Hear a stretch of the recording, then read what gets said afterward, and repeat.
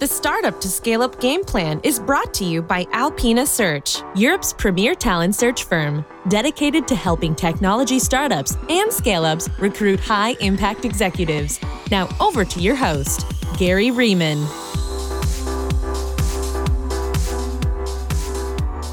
Mina Mutafcheva is a VC at Dawn Capital, one of Europe's largest venture capital firms.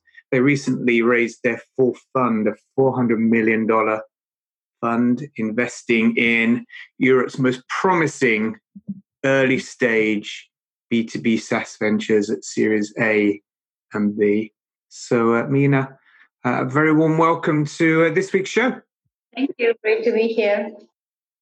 So what's the appetite like in Europe for B2B SaaS venture funds? And how easy was it to raise a 400 million fund during the pandemic? Piece of cake. Of course, we worked very hard for it and we're very grateful and pleased to have been able to close it despite what's going on in the world. Very pleased and grateful also to our LPs to have stuck with us during a very uncertain time. But just to answer your first question, the appetite is huge, obviously, as we've seen with not just us, but a number of our friends and competitors raising quite a lot of money in the last 18 months. Definitely, the market is mature. There's a lot more capital, and there's also a lot more talent in the market and a lot more people willing to do the really hard work, which is actually starting the company and growing it and dedicating 10, 15 years of your life to entrepreneurship. So that's why I think it's a great time to have some money to deploy and find the next crop of amazing European companies. I'd say as far as American LPs go, there is still a mixed bag. Everyone's very interested in Europe. Clearly, it's not been traditionally the place where they have deployed the most. Most people are still 80% focused on the US in terms of their allocations to venture. But clearly, people are recognizing the great successes that have come out of Europe and very happy to explore and put money to work in European venture funds. So that's a great new development. What are the most challenging aspects of being a VC, and has COVID brought any fresh challenges? Wow, where do we start? So the challenge, I guess, is that you are only ever as good as the companies that you invest in, right? So being there for your entrepreneurs along the way, early and enough, is extremely, extremely important. There is a lot going on in the ecosystem, and staying on top of the trends, actually making sure that you really have something valuable to contribute, whether it's content, your network, and in my opinion, becoming more and more specialist in what you're talking about and the kind of things that you are following is going to be very important. Entrepreneurs are becoming, they are very sophisticated. They understand that you need smart money. And the bet that we made here at Dawn is that the way to have smart money is to specialize and double down on something that we really believe in and understand. We have 40 portfolio companies that face very similar scaling challenges, and we can draw on that to support all the new companies that come into our portfolio. And I think that's been a big benefit and definitely something that we find is resonating now a lot more with entrepreneurs. The questions are very sophisticated. People are looking for someone that really understands their business model, really understands the market that they operate in, and can draw on real experience and real success of the past to give advice and support them. And I think that's the challenge, staying ahead of the curve and staying really sharp in what you can actually do for the entrepreneurs that choose you to back them. And during the COVID era, has the advice and support that your CEOs and founders need to draw on, has that changed from what you were experiencing before the pandemic? Has it changed? I mean, certainly the focus has to some degree changed. I'd say we experienced probably 3 stages of the of the pandemic, I think we forget how uncertain and scary it was sort of in early March, mid-March, when everything shut down and the world seemed to be ending. And also it was not clear what a tremendous government stimulus was coming our way, right? We didn't know that at the time. We didn't know that the Fed would just open the taps, and here in the UK similarly, but also across the world, governments have been extremely aggressive in countering this, and I think that was the right choice to make. So that was very scary, and there was a moment of looking at the portfolio, understanding where everyone is, reassessing budgets, reassessing plans for the rest of the year. And in some cases, yes, right sizing also people who had scaled up for tremendous growth, realizing that demand was just not going to be there. And so taking the necessary measures to make sure that the company is fine and doesn't need to be funded at an uncertain time. And luckily we had our portfolio is very strong. So that was a fast conversation, so to speak. And then I think after the initial shock, what was refreshing and certainly helped some of our entrepreneurs, we've been on a very long bull run, and you're talking about growth, you're scaling, it's sometimes easy to lose sight of why you started the company. Companies are flush with cash. It's easy to get distracted, and I think this moment was a great opportunity to reflect, go back to why you started the company. What's the true source of value creation? Where is it that you're actually truly building something unique? And let's focus on that and maybe shut down some of the other experiments and distractions that we were running. So I think that was an extremely healthy thing for some of our companies to go through, and for others in the market, I think we took that opportunity. And then finally now we are in this moment where we're again in between. So certainly we are we're already in a recession, right? Officially, we are in a recession. Software spend is down this year, down next year, according to what at least Gartner and Forrester are telling us.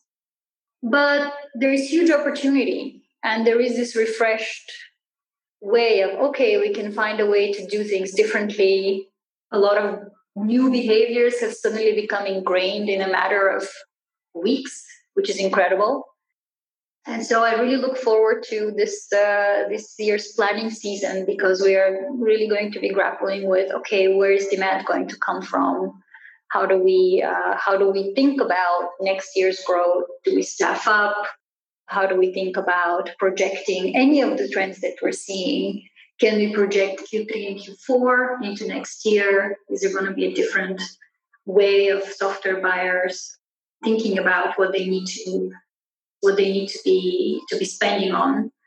And the way we're currently thinking about it and going through that exercise is that this is very crude, right? But you basically have to think in your company, which group do you fall into? If your company went bust tomorrow and your clients didn't have your product, would their revenues go down? Would their employees not be able to go to work? Would that be a big continuity gap for your clients? And if you're in that group, fantastic. Good for you. You are super valuable. And then you just kind of have to think about, right, what do I need to do to make sure I can capture further opportunity? Second group, if my software wasn't available tomorrow, would my clients experience a huge increase in cost? Would they have, a big deterioration in how efficiently they're doing things? Would they have to hire a bunch more people to replace what I'm doing? And if you're in that group, also good for you. Definitely something that everyone is thinking about, becoming much more agile, much more, unfortunately, much less kind of people dependent. So also good for you. And then are you in a group where, all right, if my software was off tomorrow, it's kind of annoying, but honestly, people will just continue to do their work. And, they might actually be able to replace us with something else. Some people might be annoyed, but by and large, not much will happen. And if you're in that group, is there anything I can do in product development? Is there anything I can do in the way that I go to market or in the customers that I target that changes that? Or do I need to just hunker down now and recognize that it will be a tough year and maybe spend some time thinking through strategy and product to make sure that whatever it is that we're offering is really relevant and makes it to group 1 and 2. So it's just a very sort of simplistic framework that we're offering and thinking through with our companies. But it's helpful. It's helpful to focus the mind, and it's also helpful to force ourselves to be intellectually honest about where we stand. You've talked a lot about the strategic and commercial and financial challenges and planning that's important because of COVID. But every one of us, and I guess all of your entrepreneurs, whether they're in group 1, 2, or 3 of your classifications, have been impacted by COVID in some way at a kind of mental or emotional level because of everything that's going on around us in terms of family, business, colleagues, friends, etc. So how are you helping your entrepreneurs overcome those challenges? Yeah, absolutely. I fully agree. I think if you're signing up to be an entrepreneur, resilience is probably the number one personality trait that you really, really, really need, because even in good times, it's a roller coaster. And I feel like what's happened now is just, well, completely unprecedented. So all of us have had to deal with completely different challenges to anything we were remotely prepared for. So the way that we have advised or helped our entrepreneurs, it's very, very individual. There's no one size fit all, and different people have different circumstances. Some are combining a young family with starting a company. Some have, vulnerable people in their households. And then for some, actually, business is booming and they need to figure out how to handle the fountain of new demand that's coming at them. And for some, they're having to make some tough choices in their companies to reduce burn or to hunker down and focus on product and maybe reduce some of the go-to-market spend. So we've been very deliberate with running through all of these different scenarios and different ways to determine where each one of our companies is. At Dawn, what we find is that what is really helpful in a moment like that is to actually be extremely empathetic and thoughtful, but yet come with something that helps our entrepreneurs clarify the mind. So what is the framework? How are we going to break this down into something that doesn't seem like a big black mess? And how are we going to start to focus the mind on what's important? What of all these things that are kind of breaking or happening right now, where are we going to go? And I think as a first step, just helping clarify the mind has been extremely helpful in many, many cases. And then as a second step, we have just gone ahead and identified what is it that this person needs. Do we need to have a personal coach? We've done that in some cases. Frankly, do we just need to have a weekly catch-up where we make sure that we meet and we go for a walk and maybe walk through some of the important things that are on people's minds? And when do you need to apply some pressure to maybe get people to wake up and see that maybe there's some action that needs to be taken? And where do you need to just say, you know what, you're doing great. We're here to support you 100%. And we'll spend the time talking through all the issues, and we'll spend the time just being there to support you as much as possible. So it's not been a one size fit all, but I think to the extent that you can be, I don't know how to call that, analytical and compassionate at the same time, it's been a very, very helpful exercise for all of our entrepreneurs. The other thing that I would say is that one of the key things I've noticed that a lot of, I think, entrepreneurs do is to try to fix everything themselves. So, this is breaking in sales, or I don't know, my CPO is ill or whatever. And you just can't do that. you need to be a CEO. You need to make that transition from an individual entrepreneur to a manager and a CEO and a leader. And you need to allow your people to help you. And you need to allow your teams to help you scale yourself. And when you don't have the person in your team, that should be your number one priority. Get that person that's going to help you fix that problem, because they bring the experience, they bring the know-how, they bring the connections. Lean on us wherever you can. But frankly, our number one advice is you're there to build a company, and building the company starts with building your team. You're not there to fix everything by yourself. So that's a piece of advice that's been very relevant in these last few months. I bet that's been absolutely crucial for some of the CEOs.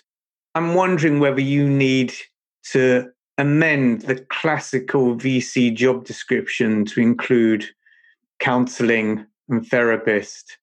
I've certainly felt that way. Unfortunately, I'm not sure I'm particularly well qualified to do that, but I've certainly done my best. It's very important, in the end of the day, these companies are so fragile, and they're just, as much as they have fantastic technology, great teams, the person that really is in the middle of it all is the entrepreneur, the founder. And if they kind of go into some kind of a block or cannot perform, it can be very, very, very detrimental to a company at this stage. So our founders are the most important people. We recognize that, and we try to help them in whatever way we can. Now, when you invest in companies at Dawn Capital, what are your main criteria? How do you evaluate really early stage CEOs and founders? Sure. So we don't, I should just caveat here to say that we are Series A investors. So we wouldn't go and invest into a seed or pre-seed round. So we do have, by the time we invest, we typically have some metrics and some traction and some customers to rely on, and look at a more data-driven story than some. But what should I say? I'd say we are extremely driven by defensibility of the product that you're building, traction and metrics, and obviously huge amount, like I said, depends on the founder. So we spend a lot of time with founders, understanding what their objectives are for the business. Where can we be really helpful in scaling? But our number one criterion actually for evaluating a CEO is whether we believe this person can build a great team around them. Can they inspire and attract people that they don't maybe yet deserve, given the stage that they're at and the maturity of the company, but deserve because they have a fantastic idea, have built a fantastic piece of product, and they themselves carry the gravitas and the passion to build the company. We are very strong believers in hiring kick-ass teams as much as possible, hiring people that you don't think you deserve, bringing in experience and know-how that can immediately help you scale. And we really evaluate our CEOs and their ability to attract and empower people like that, and give up some of the reins too, because you have to when you're bringing on these rock stars. So they need to be able to inspire and attract a kick-ass team. Last time we spoke, you also mentioned self-awareness is important in the criteria you have for evaluating founders. So how do you get a sense of whether a CEO or a founder is truly self-aware? Great question. I don't think there is you're never perfectly right? But we have our evaluation matrix, if you will, and we have a lot of we always put a lot of thought into every investment that we make. So it's really through conversation with founders, finding places where we can perhaps challenge them, and have a different view and a healthy debate, and then seeing kind of what do they do with that information. Do they just sort of completely discard it, which fair enough, we're not always right, but do they then actually truly spend time thinking about it and reflecting, and then again making up their mind to say, you know what, you're just wrong, I'm not going to do that, or actually taking it on board and figuring out ways to implement it into what they're doing. We also spend a lot of time, when we can, observing how they interact and deal with their teams. Are they giving their teams the ability to shine? Do they truly rely on their people to be great? And have they actually picked people that we think are truly creating value for the company and raising the quality of the team? Are they surrounding themselves with people who are truly better than them in that specific piece that they're doing? And can they take that, right? Can they take the criticism? Can they take the challenge? And then we obviously do quite thorough referencing on people who have worked with them in the past.